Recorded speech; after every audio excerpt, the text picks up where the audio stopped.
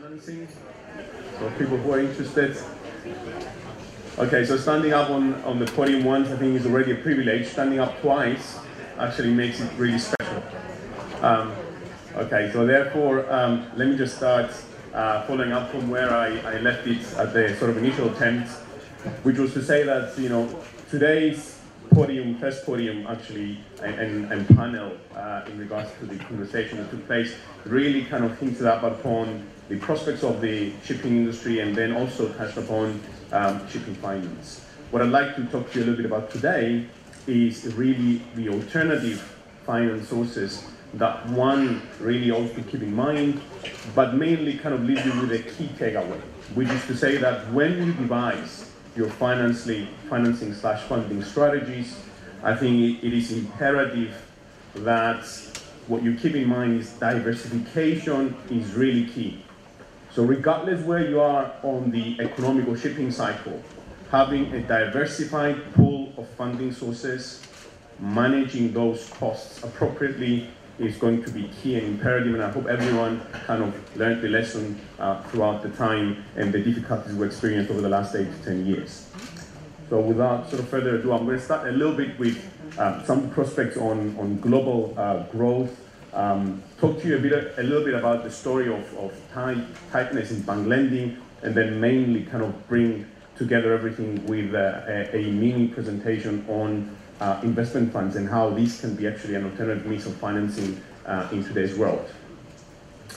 What I call the global economy roller coaster, I mean, by any stretch, anyone who's in economics right now, when you see a global GDP growth rate of 3.6% relative to what we've experienced throughout the crisis, should relatively be very happy, albeit with a volatility, hence why I call it obviously a roller coaster. So therefore, when we look at numbers, looking at numbers on a static manner clearly is not the way forward. What we should really be looking at is what the trend kind of holds in the future, but also the changing, evolving dynamics that we've experienced, least to say on the back of some geopolitics, be it the elections in the US, be it the Brexit, be it the populism that we've seen, all around Europe, and so on and so forth. But more so because it certainly has an impact in regards to what people call synchronized growth. And synchronized growth is the phenomenon that we've been experiencing where GDP rates have been going up, employment has been going up, inflation has not really been going up, and interest rates have been kept very low. And admittedly, we can see that in sort of key economies, sort of GDP growth, be it the US and Europe, have had very similar patterns to those of a global growth rate. China has been slowing a bit down, but again, we should not underestimate that we're talking about an absolute level that far outweighs what we've seen in the US and Europe. And likewise, in emerging markets, we have seen a considerable interest in terms of outperformance as well as inflows.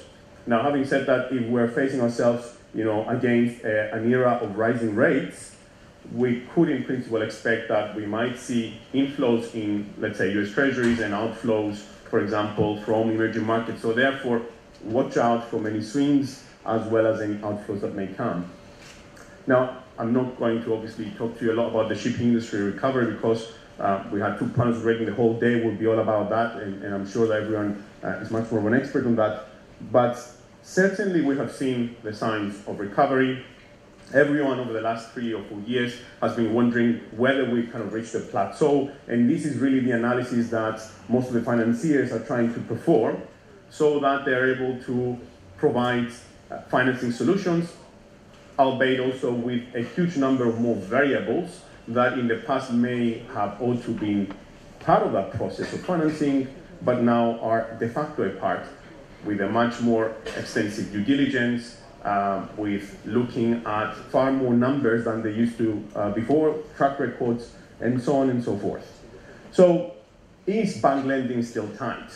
Well, the answer from the Euro area bank loan supply survey clearly indicates that relative to where we were in 2008, today's number, and we can see that it is very close to zero, indicates still that bank financing is still quite tight. And there are very valid reasons why that is the case. I mean, clearly, having gone through the crisis, the global financial crisis, with the stretches on balance sheets, deleveraging as being part of the main effort going on here, the stretch on liquidity that can be deployed, the Basel capital requirements, albeit obviously some changes that may come in the future, still have an impact in terms of the deployment of that level of capital. And that is on the back of what we experience to be a prolonged quantitative easing, those so-called targeted long-term refinancing operations that the ECB as well as the Fed on their own sort of accord have facilitated for banks. Yet we have seen that clearly shipping bank portfolios have come down considerably, and obviously the appetite has changed. But as it's been mentioned before, we do see an activity that is being formed relative to the change in the shipping cycle. Now, as I said, the key takeaway at the beginning should really be diversification of financing and funding sources.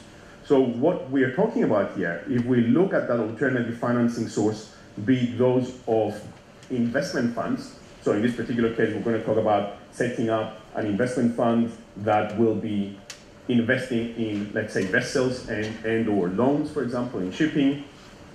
Just looking at the growth of that industry is itself impressive, and that is across asset classes, okay? But now standing at 69.3 trillion euros at a global AUM basis really kind of speaks for itself. And this is, if you look at the growth rate amidst the crisis, it should also kind of lead to a number of very useful conclusions. And what those might be. Now, everyone talks about regulation, and we have regulation, unfortunately, being on the over-regulation side of the pendulum, as I call it, and it's regulation across the different sides of the board. But maybe we can use regulation to be on our side when we try to structure one of those vehicles, such that we provide confidence and we give that investor protection that is required, such that it facilitates the marriage between financing and investing. So, what would be the typical kind of fund structures that we see in Europe, but also around the globe? We would distinguish between mainly two different types. It would be the undertakings in collective investments for transferable securities, known as UCITS, and it will also be the alternative investment funds. Now, I'm not going to necessarily go through the entire slide, which explains the types of legal forms that we can set this thing up, the investors that mainly this is geared to. I will pay some attention, though, at the investment strategies. In this particular case, if we're talking about shipping funds, then these are mainly under the alternative investment fund flag. They are geared towards the more well-informed and professional investors. And the benefit of that is that regardless of how much liquidity you have, regardless of the borrowing constraints, or regardless of any diversification constraints, you can set up the structure to facilitate precisely the strategy that you want to cater for your investors as well as your needs. So how would that be working out as an example if we were to set up an EU, let's say, alternative investment fund structure that would be managed by an IFE manager?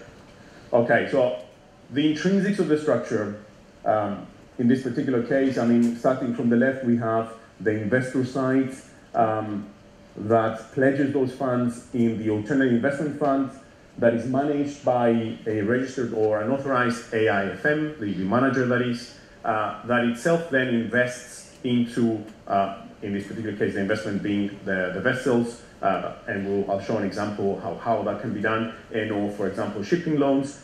But the important thing to notice in this particular case is what I call the three musketeers. And the three musketeers over here are what you see over there being the custodian or depository, the fund administrator, and the auditor on the fund. Now, what are these guys doing there? Roughly speaking, the depository is responsible for the safekeeping of the assets, responsible for the monitoring of the cash, and responsible for the general oversight. The fund administrator has mainly a duty of producing and calculating the net asset value, and the external auditor is there, obviously, to prepare the financial statements. But their role is far more important. Their role is such that when you build one of those funds, then the regulatory framework that surrounds it and the existence of those musketeers safeguards and protects the best interest of the investors, which then facilitates and promotes that structure towards different types of investors, but also is there to ensure, for example, that the money is not being given into the hands of the manager and then he takes the money and runs, but also deploys them in a proper manner, in a regulated manner, and they're properly placed where they should be placed and properly managed at the same time. But what we should emphasize here is that the popularity of these vehicles really emanates on the back of a number of benefits that the structure itself has to offer. Indeed, there's a plethora of those that I mentioned over there, but let me stand on a few. So the tax structuring flexibility that the vehicle provides based on the types of the legal form as well as the jurisdiction where you set the fund up. A jurisdiction, for example, such as the one of Cyprus, obviously offers zero tax on capital gains. It has a number of huge incentives in relation to dividend distributions and a number of other sort of tax-related benefits depending on whether you want to set it up as a tax transparent structure or maybe set it up as a corporate. At the same time, you can set it up as a regulated or unregulated fund. You can set it up in such a way that you market it within the EU. You can have limited or unlimited number of investors. The diversification, as I said before, is very flexible depending on the strategy you wish to run. And in principle, you can set up a fund such that it becomes also eligible. And shipping is one of the only actually asset classes that right now, if you wanted to obtain the citizenship, you can actually invest in alternative investment funds, meeting the criteria that is perceived to be an extension of the Cyprus soil, right, that investors were carrying the Cyprus flag, and also cater for those types of investors. So you can cater for the professional investors, you can cater for funds that wish to invest in this particular product. You could also cater for some of the investors that are more, that have lower sort of funds in their portfolios, but that they wanted to explore the shipping asset class, but they want to explore it with sort of lower minimum amounts. So they could potentially invest 200,000 or 300,000, as opposed to perhaps engage in much larger tickets. That provides all that sort of type of flexibility. Now, a typical sort of private equity, as I call it, shipping fund structure would be one that is usually set up in the form of a general partnership, limited partnership, where you have the limited partners being the investors. You have the general partner that usually is also the sponsor. So everyone in this particular structure ensures that their best interests are protected because the person who set it up, the general partner, he usually probably one of the shipping owners and ship managers, has a vested interest because they involve their equity either in kind or in cash. Then you have the fund vehicle, which is itself, for example, in this case, a limited liability partnership. That fund invests investors through different types of SPVs and is protected or guarded by those musketeers I mentioned before, as well as the AIFM and the shipping management company. So all in all, what we say over here is that the structural features of such an alternative means of financing can actually provide for something to think about, not just from the financing side of things, but also caters a lot for many of the investors' needs. Okay. Now, in closing, given that I see that my slot is kind of running up, I would really sum things up in the following sort of way. I mean, clearly, we have seen, as I said before, a path of synchronized growth in sort of global economies, albeit right now, bank lending is still tight, although we've seen a lot more prudency and some openness, from the part of banks and appetite to come back in the game. But the key takeaway is really the fact that having a pool of diversified funding sources, those probably one of those being the entertainment of an investment fund, can really cater and facilitate for those times that are needed to deploy that level of liquidity and have access to those opportunities that you see fit. And this vehicle can actually help you do that. Thank you very much indeed. Enjoy the exercise. Thank you.